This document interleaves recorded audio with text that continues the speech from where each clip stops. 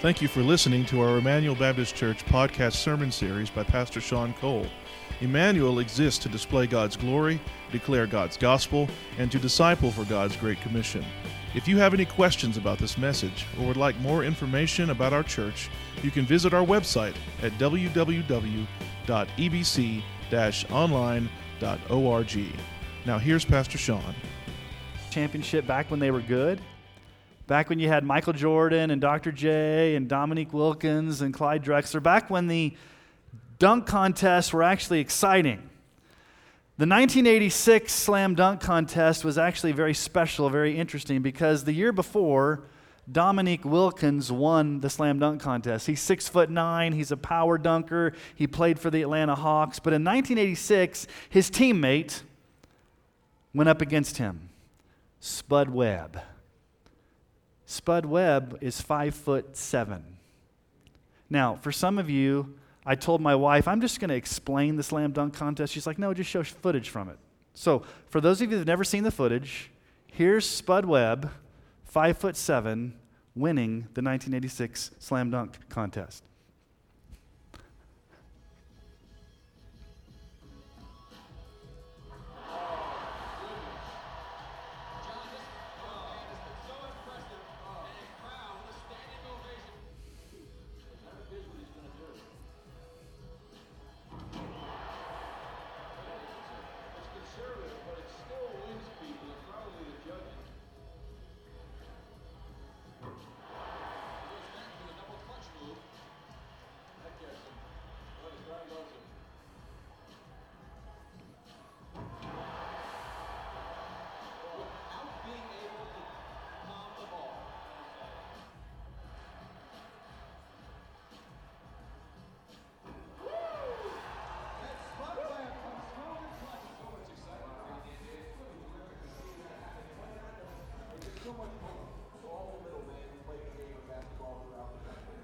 So much hope for all the little men that played basketball. There have been many, that last dunk's pretty awesome. He bounces it off the floor, goes off the backboard, he jumps up and slams it. That is 5'7". I can't do that as 6'2". So that's pretty amazing. There's been a lot of famous short people in history. You can think of Napoleon, Charlie Chaplin, he was 5'5". Prince, 5'2". Yuri Gagarin, the first man in outer space, he was 5'2". Pablo Picasso, 5'4". Michael J. Fox, 5'4". Beethoven, 5'3". Kevin Hart, the comedian nowadays, 5'4". And I had to include Frodo Baggins, he's 3'6". Okay. Now, why do I bring up short guys this morning and slam dunk champions that are 5'7"? Well, we get to the famous passage of Scripture in Luke chapter 19 where we find out about Zacchaeus was a wee little man, and a wee little man was he. He climbed up in a sycamore tree. Some of you know the song from a child. This section in the Gospel of Luke pictures for us different ways in which Jesus saves sinners. Last week we saw the blind man, blind Bartimaeus. He was begging on the side of the road. He illustrates for us saving faith, what it means to place our faith in Christ, the blind beggar. Today we see the exact opposite of the blind beggar.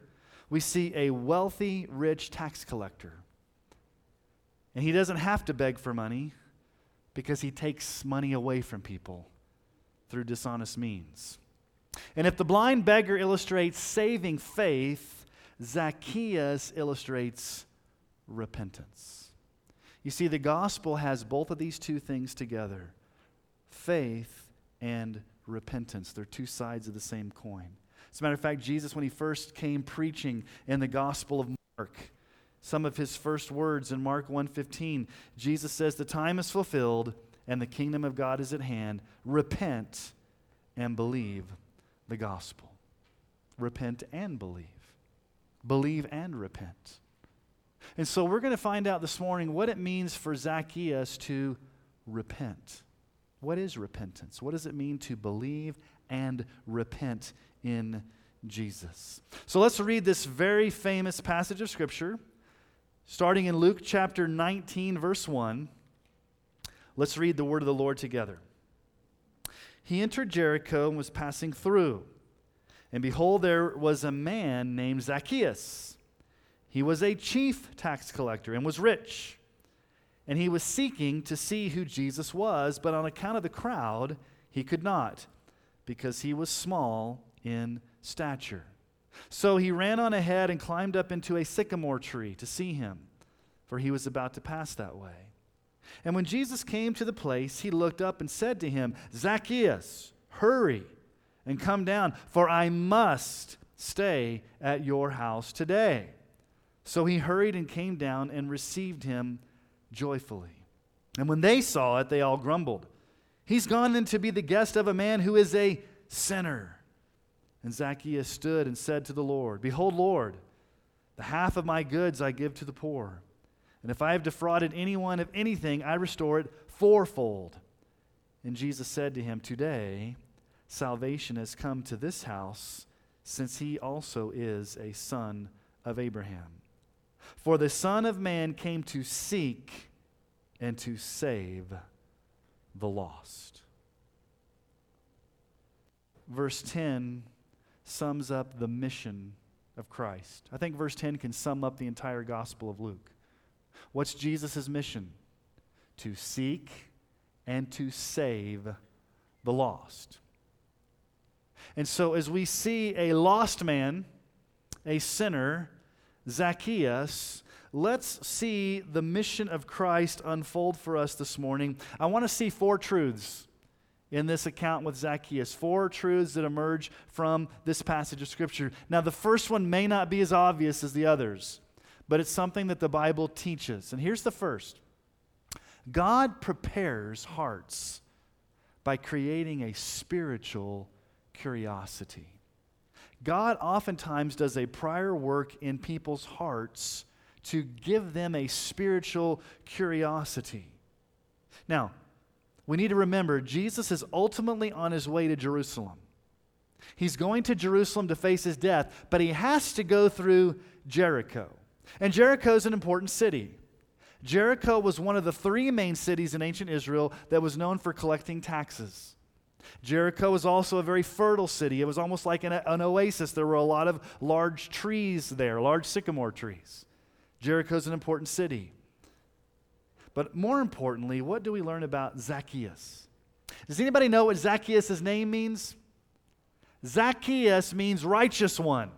That's kind of ironic, isn't it? Righteous one. Yet he's described here as a chief sinner. He's not living up to his name of being a righteous one. As a matter of fact, he is a great sinner. And he's a chief tax collector. Not just an ordinary tax collector, but a chief tax collector. He's the head of the racket. He's the kingpin. He's the mafia boss, if you will. Back then, tax collectors were despised because they worked for the Roman government. And they could do anything they needed to do, dishonest or extortion or bribery, to get as much money as they could as long as they could receive the taxes. So he's a dishonest man. And not just a dishonest man, he's at the top of the pyramid scheme. He's the top dog. He's the chief tax collector. And so in the eyes of the crowd, Zacchaeus, this wee little man, this short man, he's despised, he's distrusted, he's an enemy of the people.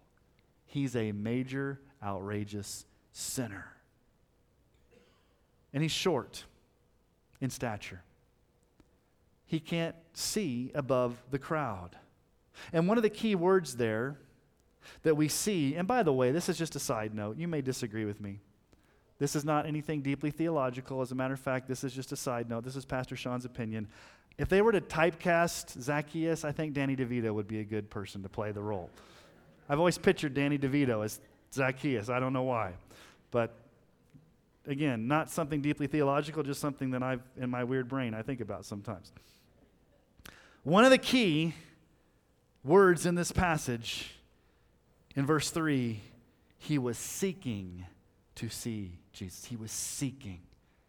It's a strong word in the original language. It really means to search out, but with no success. To be desperate to go to great lengths, but not to really have those needs met. Almost all throughout the Gospel of Luke, we see this word seek in people being desperate and actually being ingenious and using ingenuity. You remember back in Luke chapter 5 when you had the paralytic and his 4 friends came and they broke through the roof and they dropped the paralytic down in the middle of Jesus' teaching? That same word. Luke 5:18, behold, some men were bringing on a bed a man who was paralyzed, and they were seeking, same word there, they were seeking to bring him in and lay him before Jesus. These 4 men were desperate to get to see Jesus. They brought the paralytic in. Zacchaeus is desperate. He's seeking. He's got this intensity. He wants to know who Jesus is. Now, we don't know why he wants to know who Jesus is. Perhaps he had heard about how Jesus had treated tax collectors. Maybe word got around to Zacchaeus that Jesus is the one that he eats with tax collectors. He eats with sinners. Back in Luke chapter 15, when we had the parable of the prodigal son, the tax collectors and the sinners were all drawing near to him to hear him. And the Pharisees and the scribes grumbled, saying, "This man receives sinners and eats with them."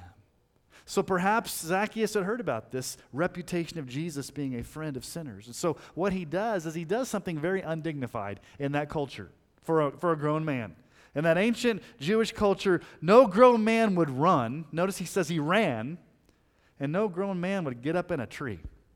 That's stuff little kids do. They play in trees, they run. But no self-respected grown man in ancient Israel would run in public and get up in a tree. But Zacchaeus doesn't care. He doesn't care what the crowd thinks because his whole thought process, he's consumed with seeking Jesus. He's got a strong desire. He's got a curiosity to check Jesus out. Now, why? You have to step back and ask some questions. What's going on? The text does not explicitly come out and tell us what God is doing in Zacchaeus' heart. But we do know from the Scriptures that God often sends the Holy Spirit beforehand to get a heart prepared and ready to receive the message. God brings conviction.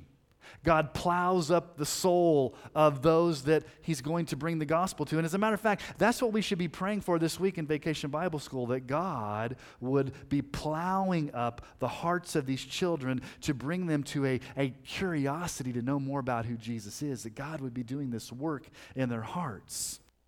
John Calvin said this, before revealing himself to men, the Lord frequently communicates to them a secret desire by which they're led to him, while he's still concealed and unknown, and though they have no fixed object in view, he does not disappoint them, but manifests himself in due time. Sometimes the Lord puts a secret desire in the hearts of people to want to check out Jesus, to seek him out.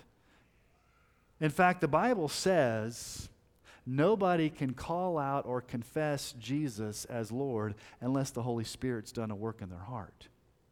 1 Corinthians 12:3.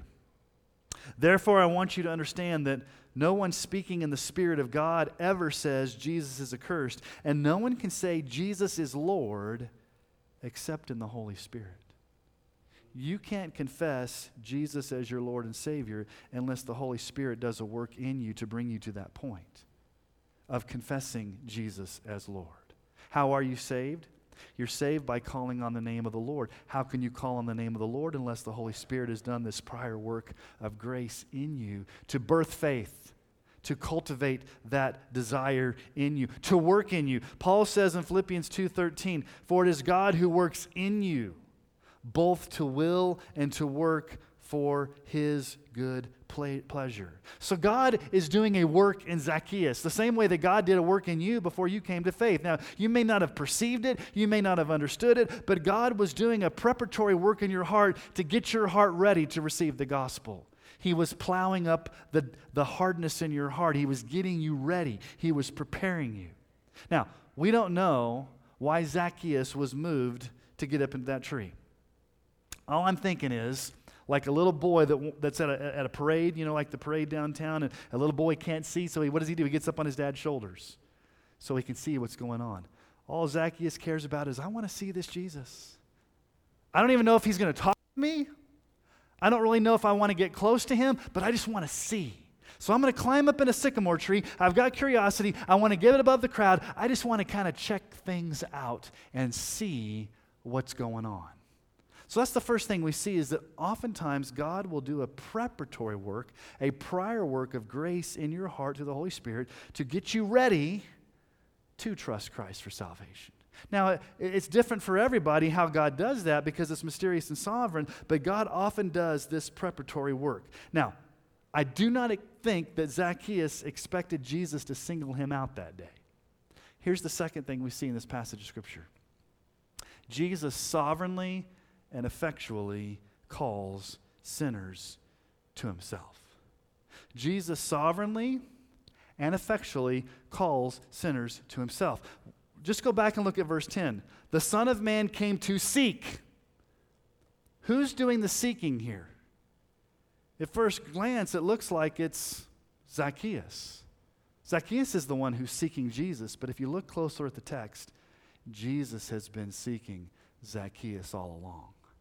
Jesus is the one that's doing this calling. It's a divine appointment. Jesus is going to interrupt Zacchaeus' life. Notice what happens there. So in verse 4, he ran ahead, climbed up into a sycamore tree to see him, for he was about to pass that way. And then look at verse 5. And when Jesus came to the place, he looked up and said, Zacchaeus, hurry and come down, for I must stay at your house today.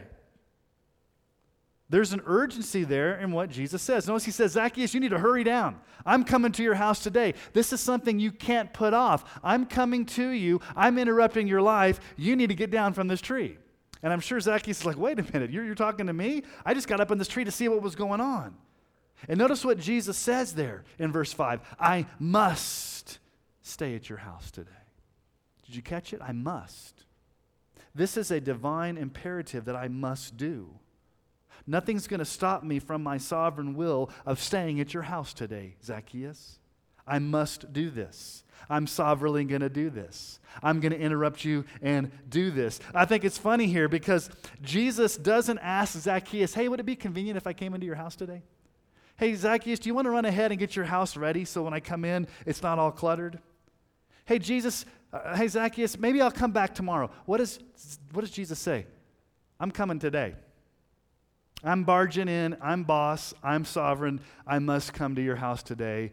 Zacchaeus, I'm coming. I'm not asking your permission because I'm the Lord. I'm coming to your house. And why? Why is it an imperative? Why does Jesus say, I must do this today? Well, it's keeping within his mission. What's his mission? Verse 10, to seek and to save the lost. Here's a lost man that Jesus is seeking and he's going to save. I love the way J.C. Ryle describes this sovereign calling of Jesus. He says this, unasked, our Lord stops and speaks to Zacchaeus. Unasked, he offers himself to be guest in the house of a sinner. Unasked, he sent into the heart of a tax collector the renewing grace of the Spirit and puts him that very day among the children of God. Jesus, I didn't ask for this. Jesus, I don't care, Zacchaeus. I'm coming to your house today. And not only am I coming to your house, I'm coming into your heart. I must come and seek and save the lost today. Here's a truth that you need to understand. For those who sincerely desire to know Jesus, your search is never in vain. If you really, really want to know Jesus, if you have that curiosity to seek Jesus, he will be found. Now, why do you seek? Why do you search? You may think, well, this doesn't make sense with what Paul says in Romans 3, because Paul says in Romans 3, verses 10 through 12, none is righteous, no, not one. No one understands. No one seeks for God. Okay, there you have it, Paul. No one seeks for God. All have turned aside. Together they become worthless. No one does good, not even one. Okay, Paul, no one seeks for God. Why is Zacchaeus seeking Jesus out? Zacchaeus is seeking Jesus out because God has put a desire in his heart to seek Jesus out. It's a work of grace that God is doing in Zacchaeus. It's a supernatural thing. God is overcoming the spiritual deadness in our hearts to give us the grace to be able to want to come to faith in Christ. Paul says it this way in Ephesians 2, 4, and 5. But God, being rich in mercy, because of the great love with which He loved us, even when we were dead in our trespasses, made us alive together with Christ. By grace you've been saved. In our deadness, we do not want to seek Jesus. In our deadness, we don't want Jesus. We can't trust in Jesus. We don't want to believe in Jesus. We cannot unless... And that's a very important word there, unless. Unless God does a work of grace in your heart to give you that desire. What do we see here? God makes us alive in Christ. What did Jesus say in John 6:44? No one can come to the Father, or no one can come to me unless the Father who sent me draws him, and I will raise him up on the last day. Okay, Jesus, no one can come. What does that mean, Jesus? No one can come? Nobody in and of themselves has the ability or the desire to come to Jesus. You don't want to, you can't seek Jesus, you can't unless, what's the unless there? Unless the Father who sent me draws him. The Bible speaks about this drawing. The Bible speaks about this making alive. The Bible speaks about this supernatural power that's effective. It's effectual. Dare I say, it's irresistible. When God is going to draw you to Himself, you cannot say no. The reason you come to Christ, the reason you seek Christ, the reason you believe in Christ is because God has first done the work to bring you to that point. He's made you alive. He's drawn you to Himself. And you may ask the question, well, why did God do this? Why did God draw me? Why did God birth faith in me? Why did God make me alive? Why did God cause me to be born again? Let me give you what the Bible's answer is. The answer is because before the foundation of the world, God chose you to be saved by His sovereign grace. Jesus says in that same passage of Scripture in John 6:37, all that the Father gives me will come to me, and whoever comes to me I will never cast out. All that the Father gives me will come to me. Okay, the Father gives us to Jesus. When did that happen? That happened before the foundation of the world. Before the foundation of the world, the Father gave you to Jesus, and at a point in time when the Holy Spirit opened your eyes, opened your heart, you freely came to Jesus in faith. You desired Him. You thirsted for Him. You wanted Him. Now, you can be scared of that doctrine, or it can be absolutely comforting to know that God's the one that sought you out, not you're the one that sought God out. Who's doing the seeking here in this passage of Scripture? At first glance, it looks like Zacchaeus. But what does Jesus say in verse 10? The Son of Man came to seek and to save that which is lost. God always takes the initiative. He chose you. He birthed faith in you. He made you alive. He caused you to be born again. He took the blinders off your eyes. He gave you a new heart. Never in a million years left to yourself would you ever want to come to Jesus, nor would you have the power to come to Jesus unless God first took the initiative to make it so in His grace alone. We would still be dead in our sins.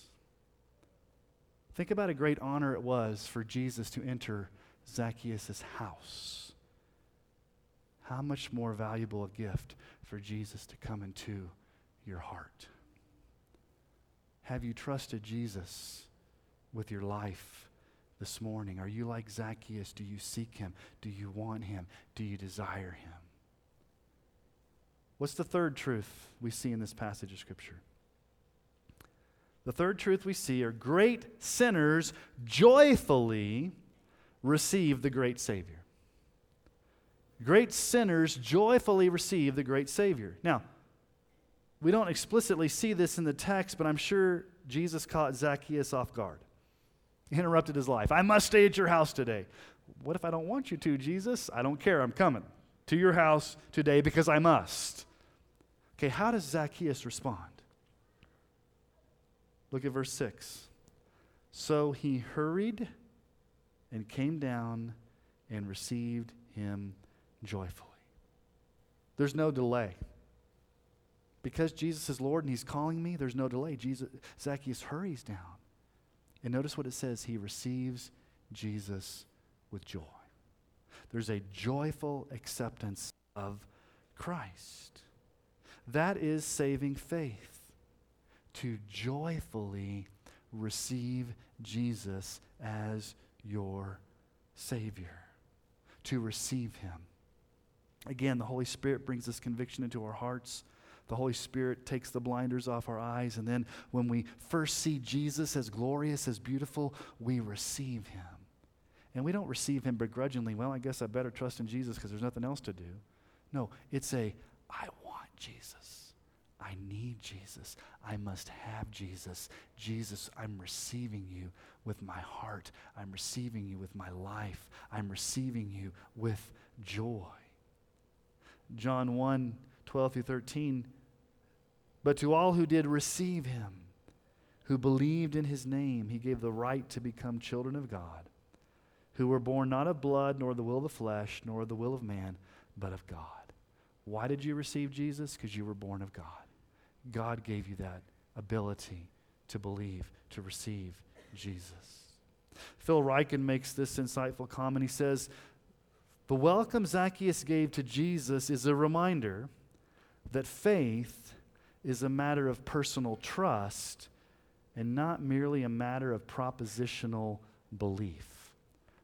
That's very important. You can have propositional truth in your head as far as who Jesus is. We talked about this last week.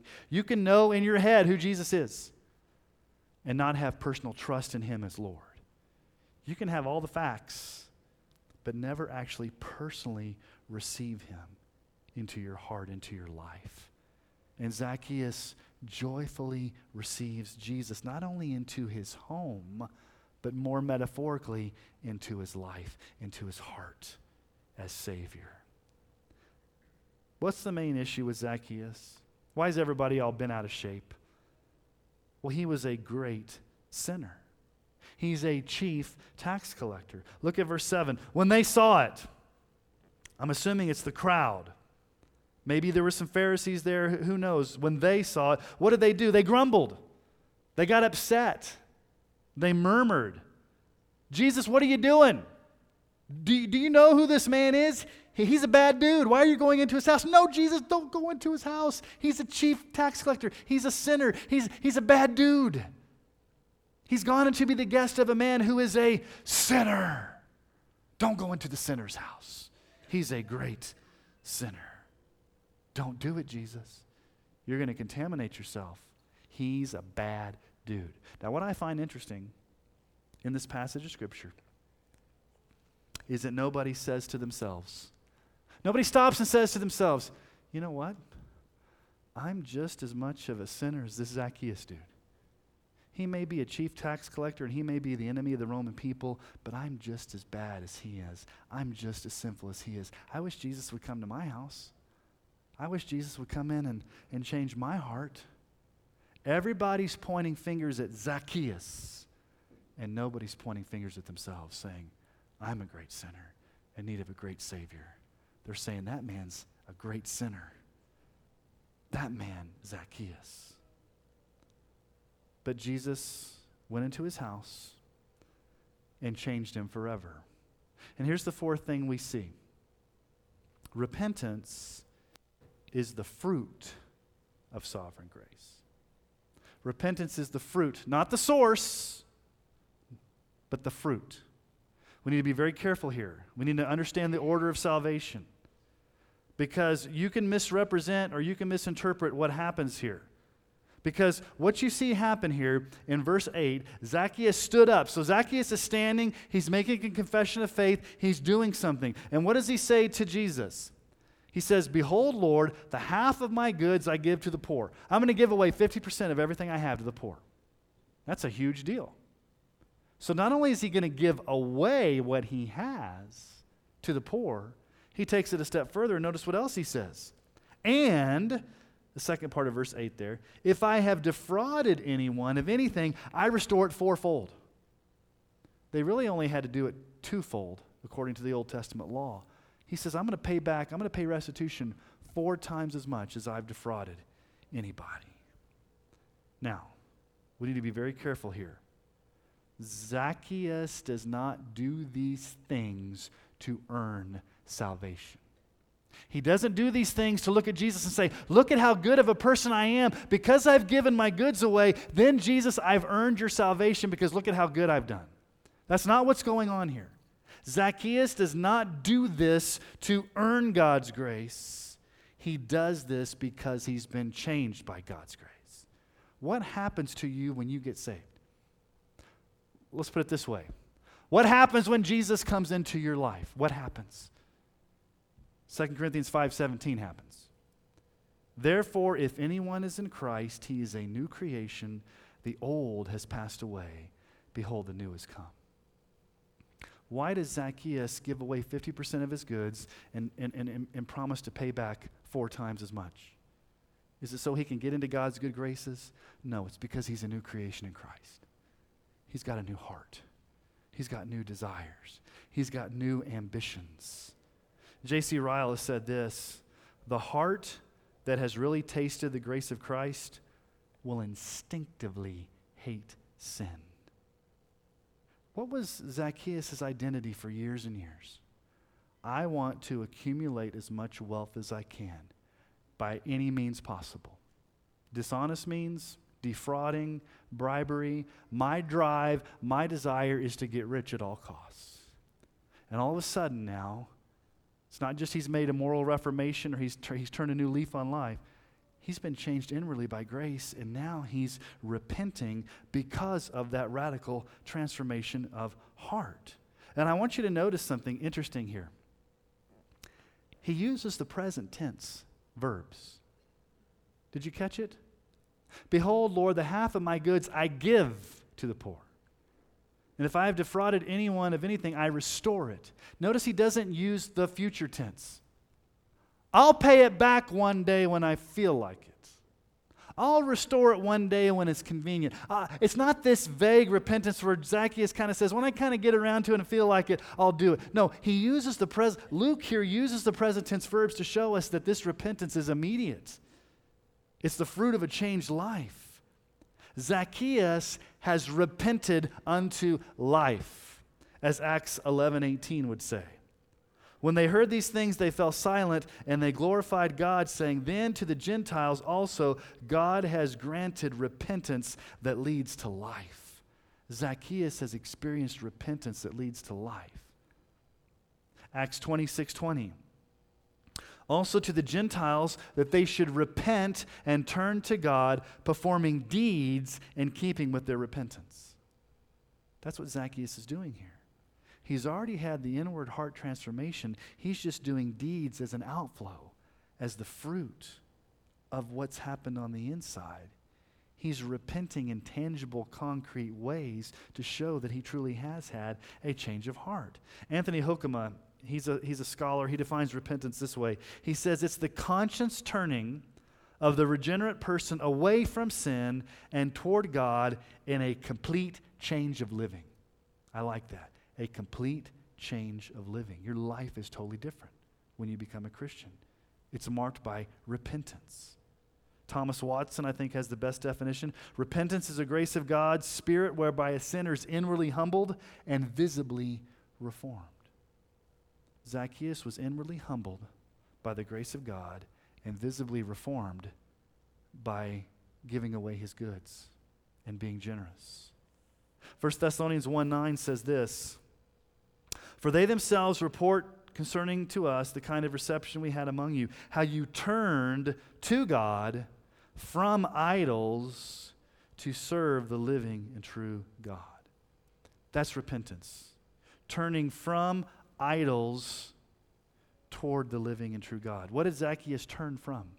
He turned from the idolatry of his money towards Jesus and faith. So this act of restitution, this act of generosity was not Zacchaeus' way of saying, look how good I am, Jesus. You got to owe me salvation because I'm being so generous. No, it's just the exact opposite. Jesus had invaded his heart, saved him by grace, and as a result of being a new creation in Christ, Zacchaeus says, I'm a new man, and because I'm a new man, I'm going to live a life of repentance. And it's not vague.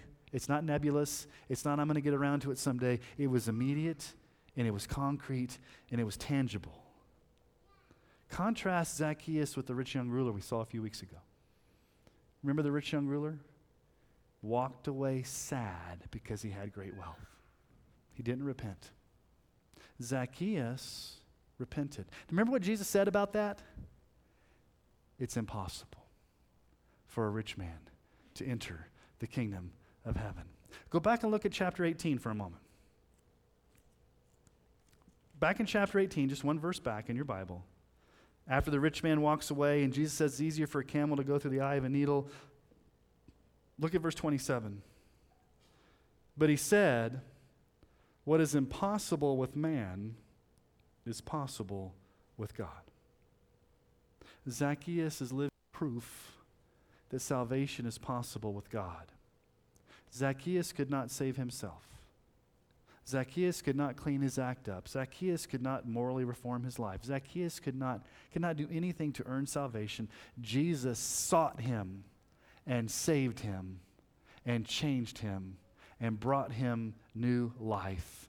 And their repentance was a fruit of that. And notice what Jesus says about Zacchaeus. He says there in verse 9, today salvation has come to this house since he also is a son of Abraham. Zacchaeus, you're a son of Abraham.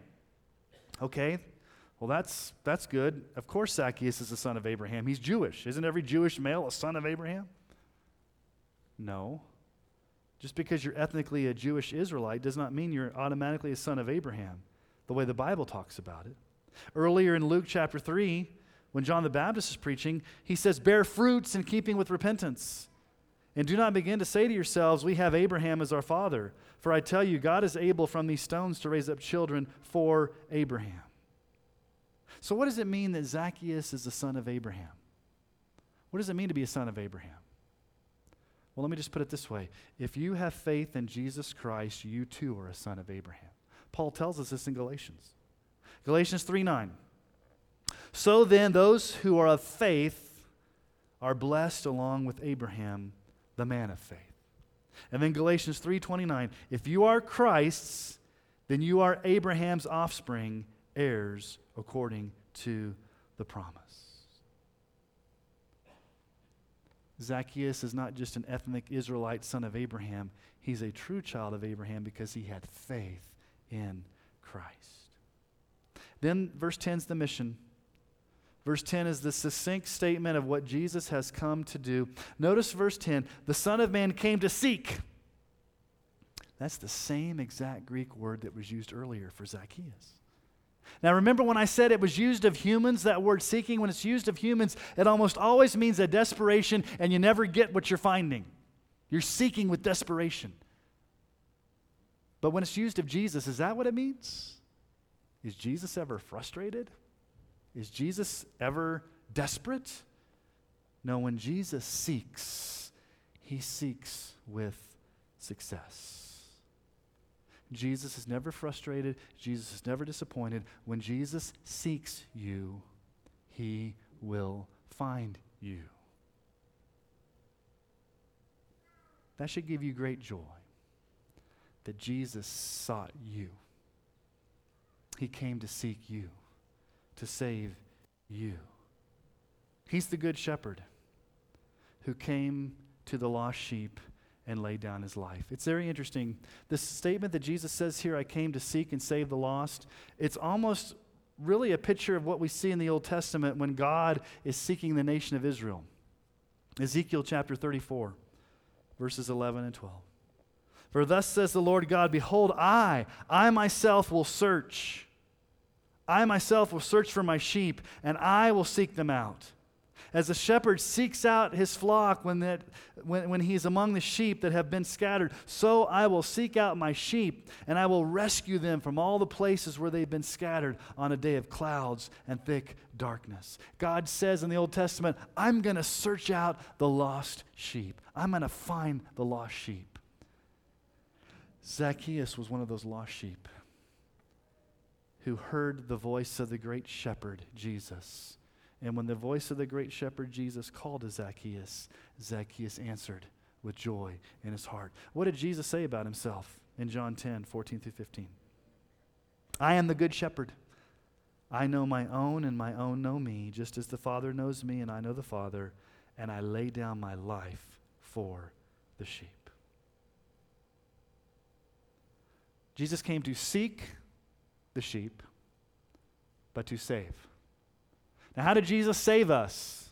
Was it a hypothetical? He just kind of said, hey, I'm gonna save them. No, it was an it is finished, full atonement. Jesus died on the cross. He took our penalty. He took our sin. He took God's wrath. He took the penalty. Jesus died in our place as our substitute on the cross for our sins, crying out, it is finished.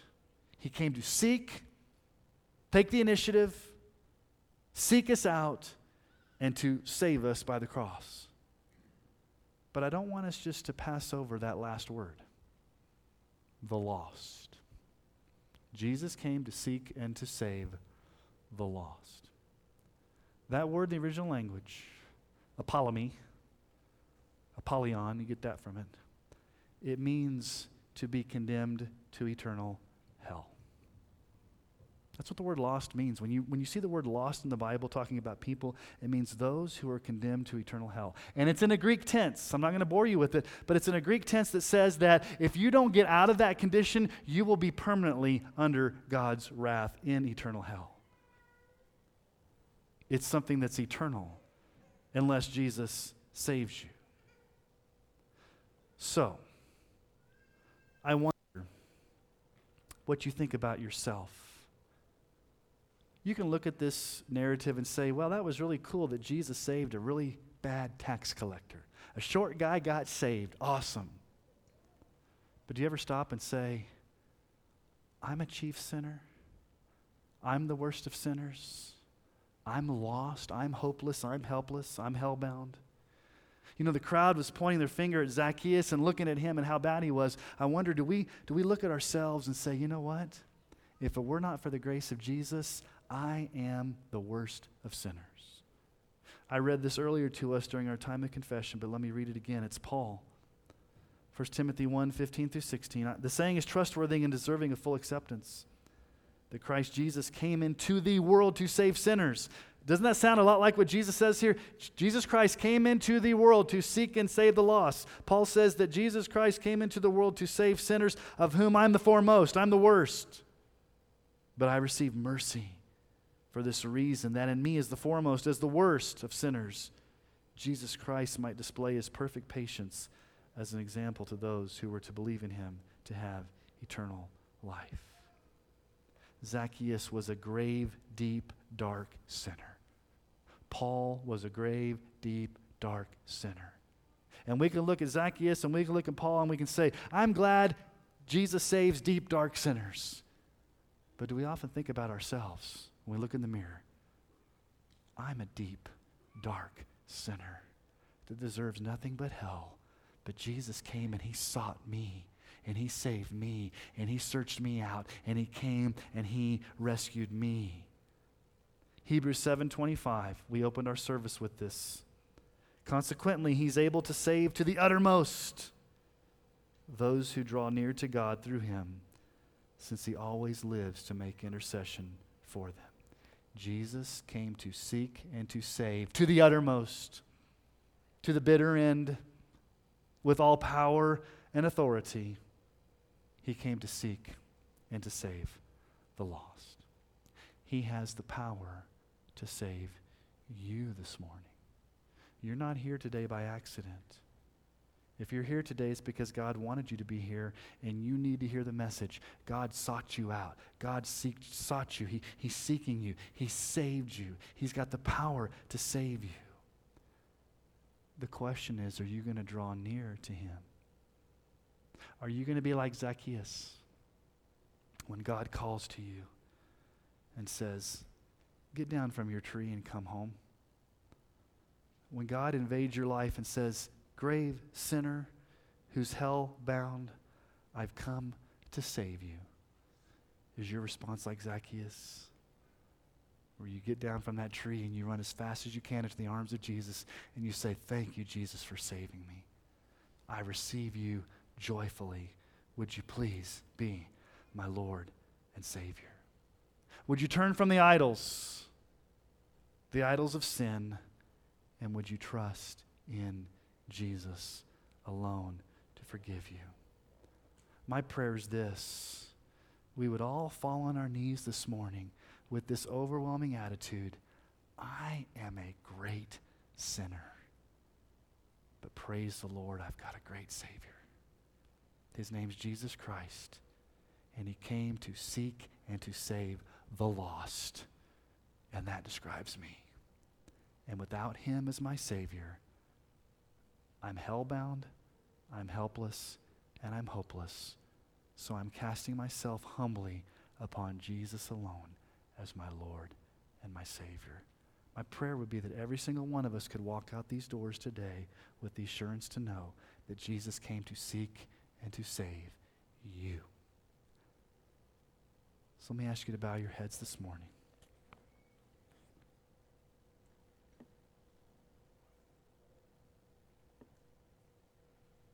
I'm thankful that you came to seek and to save the lost. Every single one of us, without you, Jesus, are lost. We're hopeless, we're helpless, we're hellbound. We're the greatest of sinners. We are steeped in our idolatry, and there is no hope left to ourselves. But Jesus, we thank you that you took the initiative. You didn't expect us to clean our acts up and come seek you and come save ourselves, but it's the exact opposite, Jesus. You came to seek and to save us, something we could never do in a million years. So my prayer, Lord Jesus, is that we would all be like Zacchaeus. Today, no hesitation, we would receive you joyfully as our Savior and Lord. If there's anybody in this room, Lord Jesus, today that does not know you as Savior and Lord, would today be the day of salvation. The day they cry out from the bottom of their heart, I'm a sinner, I need Jesus, I need forgiveness. Jesus, would you please save me? Would today be that day? And Lord, for those of us that have done that, would we never get over it? Will we never get over the fact that we were the worst of sinners and we deserve nothing, but Jesus, you came and you rescued us from the pit, from the sewer of our sin, and you gave us new life, and you raised us up, and we're forgiven, and we're children of the Father, and we have new life, and for that, our lives are a continual thank you. Would our lives be marked by repentance, turning from our idols, changed living, visible reformation